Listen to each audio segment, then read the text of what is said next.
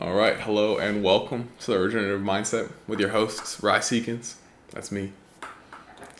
And Miles Adams, that's me.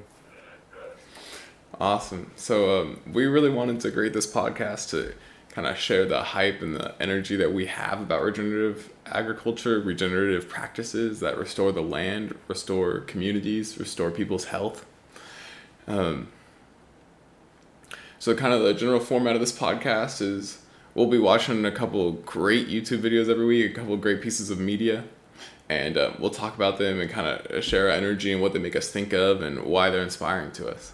So to kind of kick this off, Miles, like, how'd you get into this? How'd you get into like learning about regenerative agriculture? Regenerative agriculture was really introduced to me just through like Netflix documentaries and kind of movies and stuff. Little Big Farm was a pretty big one for me. Um, and on top of that, just with Montessori school and everything, we have a lot of experience with gardening and trying to like think about how to live more sustainably. So once I saw these regenerative farming videos, something clicked, and that was really interesting for me. Yeah. Abs- So, but it was mainly just um, my own experience gardening, and then like movies that actually gave it a name, regenerative farming, and kind of showed me the potential of the whole thing. You know. totally, totally. I feel pretty similarly. Like, also coming up at Montessori school, uh, doing a lot of gardening. I always thought it was cool, but I didn't really put it together in the whole system. And then I'd say the start of my journey was really when you recommended the biggest little farm to me, and I was like, damn, we can do it right. That's incredible. And yeah, I was really inspired by that, and then just a bunch of learning from books and pieces of media people have put out. Um, Next question: why do you think this is important? I think this is important for many reasons. Probably the biggest one being the climate crisis we currently face. Huge. We've learned that regenerative farming has the ability to sequester large amounts of carbon from the atmosphere and put them into the soil naturally without any technology or anything that we thought we might need in order to do this. But also, it just kind of makes sense logically to me, kind of working with nature and trying to establish that natural balance of the ecosystem. Um, I don't know. It just it clicked in my mind and it made total sense rather than fighting. Yeah. Would you say that's a major tenet of like regenerative practices? Is like kind of going with how nature would do things? 100%. I think that's almost the point of it is trying to establish this natural balance in the ecosystem where you can kind of sit back and watch things happen. But I think our role as humans is to just kind of guide it in the right direction, and eventually it'll it'll happen.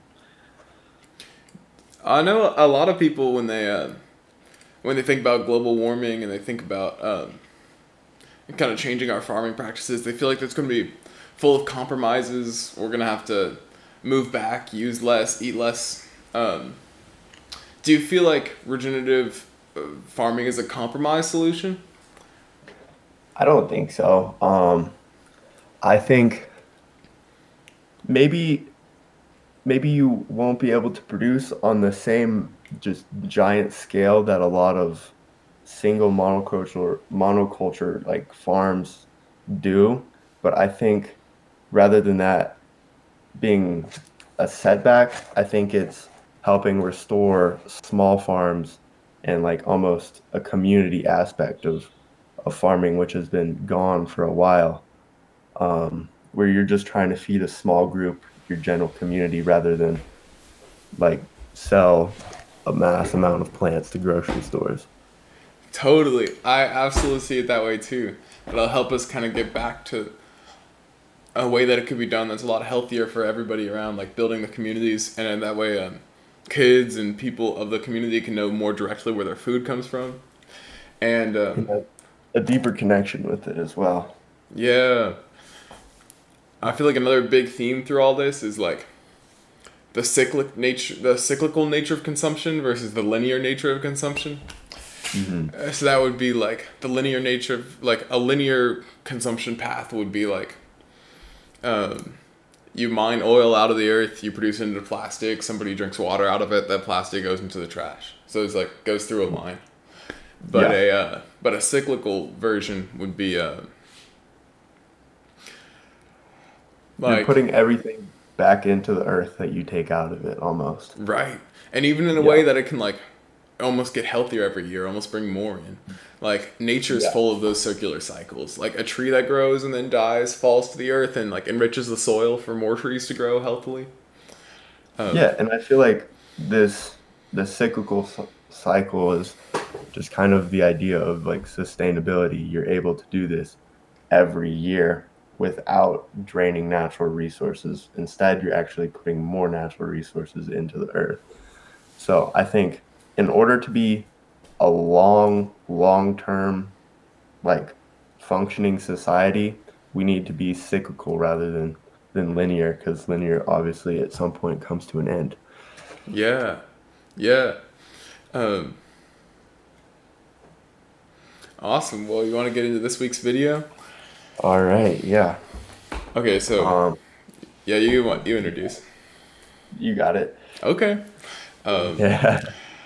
so this week's video, linked in the description of the podcast, is India's Permaculture Revolution #2 by Andrew Millison. Andrew Millison's a permaculture instructor. He went to India to document the actions of this foundation called the Pawnee Foundation, and they've hosted a water cup between a bunch of rural Indian villages, all encouraging them and giving them funding and knowledge to build water harvesting earthworks. And that's a huge part of these regenerative practices are these water harvesting earthworks. And they have like the magical effects of returning water to the land, collecting a lot of water, and so that springs run all year. Um, yeah, so basically in these small villages, um, they get about 3 months of rainfall, and in Velu it's like 8 to 12 inches in this 3 month period, and then they might not get any rain for the rest of the year entirely. So the big problem they were facing is they get enough water to sustain their village, but it's all in one period, so the majority of that water is lost through runoff and floods and stuff. So the whole idea behind the water cup was to find ways to naturally retain that water and be able to use it for the other 9 months of the year where it often gets really dry. Yes, absolutely. So that's when the water comes down in the rainfall. It doesn't get a chance to soak up into the land, and it just runs right off. And so that water is just being wasted, just being returned right to the ocean. But through these earthworks, these people devised a way to return it to the spring water, to the wells underneath the city, underneath the Yeah. village, which helps crops and plants grow. So, what are the benefits? Can you tell us some more about the benefits of having that water in the watersheds? Oh yeah. Well, you mentioned the bore wells and like drilling into the water table, and that was really the only source of water in these 9 months where they don't get rain. And so since everyone is using that water, it gets depleted really quickly. And with all this water running off, it doesn't really get restored. So by slowing down the water and making it percolate into the soil, it then returns to the water table where you have access to it for the rest of the year. Yeah, and before we get into why that's so awesome to have all that water there, let's talk about what these earthworks actually are. Okay. Yeah, no, they use um, contour trenches basically on the hills and mountains around them, so that when the water falls, it doesn't just go straight down the mountain. They're horizontally dug trenches that just the idea is to slow down the water. Um, And You what do you wanna mean by like on contour? they're just trenches dug horizontally or perpendicular with the water flow so that the water can't just go straight down the mountain. Is that what you were looking Yeah, for? yeah, totally, Yeah. totally. And so like if they're coming down the mountain, instead of just like continuing down the face of the mountain, there's like a dip so that it falls into here, and then because this is on contour, there's no like height change in this. It stays flat right here and gives an opportunity to soak in instead of flowing in any particular direction. Yeah, and it just kind of pools up the water um, down the mountain, and it doesn't all just leave a little bit. At least gets to percolate. The water does overflow these trenches, obviously, but it still does a pretty good job of slowing them down. Um, Totally. another tool they used were these percolation like palms. So once you get off of the super hilly regions, you have these kind of big, almost reservoirs that the water drains into, and that's kind of the start or the head of the rivers that lead down to other villages. So rather than just letting the water go to these tanks, overflow, and then go down into the river, they actually built up their ponds to store more water. And in the video, they had a major percolation pond, but it's accidentally built on bedrock, so the water is just kind of stagnant and it's not able to really percolate into the water table. Um, and this one, it would stay full all year, but when the monsoons would come, it would overflow and lose almost all of the monsoon rain into the river. So what they did is they built up the spillway with dirt, and they just raised the level. Um, and then on the far side, they built a gate that ran into a underwater pipe, which used gravity to um, bring water to other ponds that were much closer to the village and had a much smaller watershed, but actually could truly percolate into the water table. So cool. And so for those percolation ponds, that's the water being able to sit on porous dirt so that the water can soak into the water table. There's no plastic sheets or anything involved to protect those ponds. No, yeah, it's all about drainage, draining into the ground. Yeah. Okay, so now that we have a water table that gets filled up that collects all these monsoon rains instead of the monsoon rains just flowing off into the ocean, what kind of benefits do like the people and the land see for that water collection? Um, I mean, other than restoring a very depleted water table, and just because at some point in the dry season, these wells would run out fully, and they would have to bus in water, which is very expensive and um, definitely not sustainable. Um, Yeah, and that's like money leaving the community too. yeah, And exactly. they also Um, told stories of like villagers who, when they run out of water, they can't grow crops at their in their village anymore, so they become migrant laborers, which is mhm. a tough existence, and you like move away from your community. Yeah, and these farmers would move to the big cities and work for the dry season, and then come back with the monsoons. And even though they weren't making much as migrant laborers, they still make more than they would not being able to grow anything.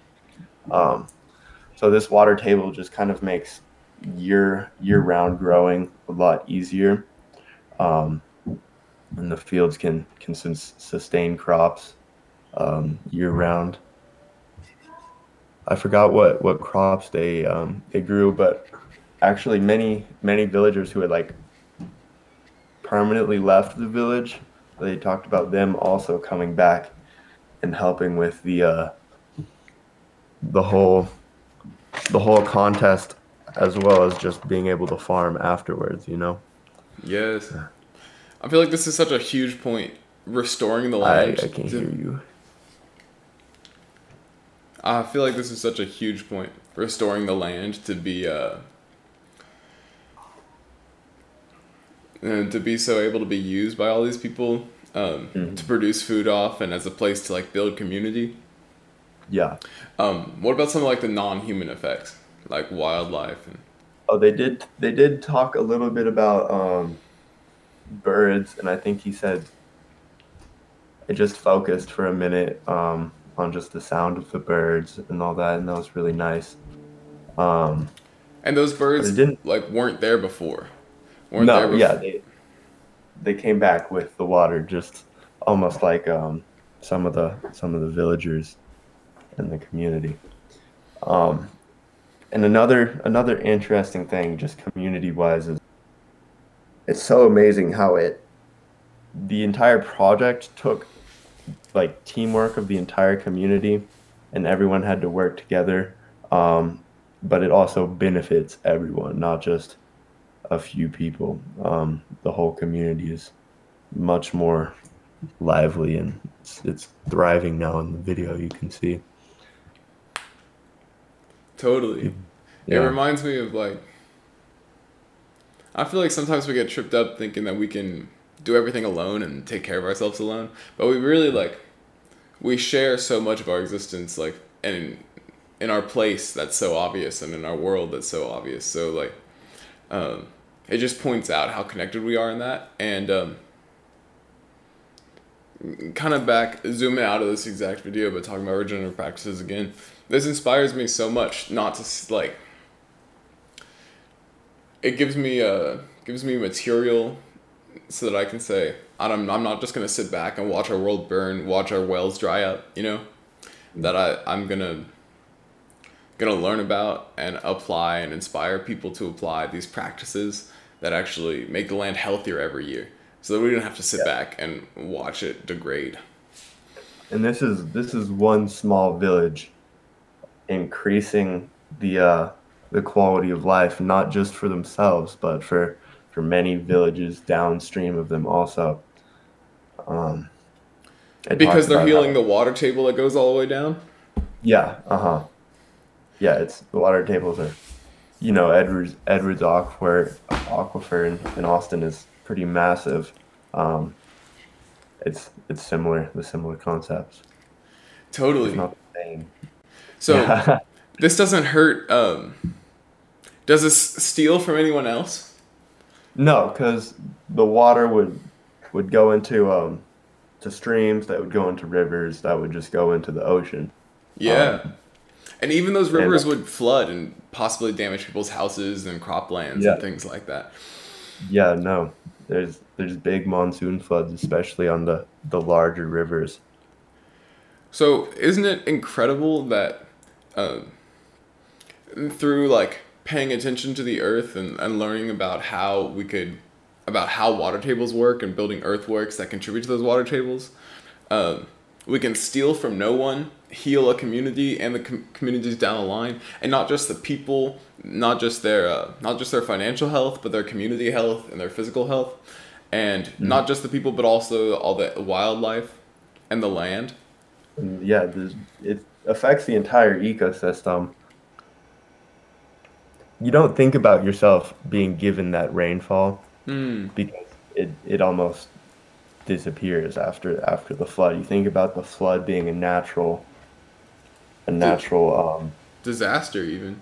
yeah, it's just kind of it happens with the monsoons, but also you can naturally kind of stem this or like reduce this, and you have so much to gain from that almost.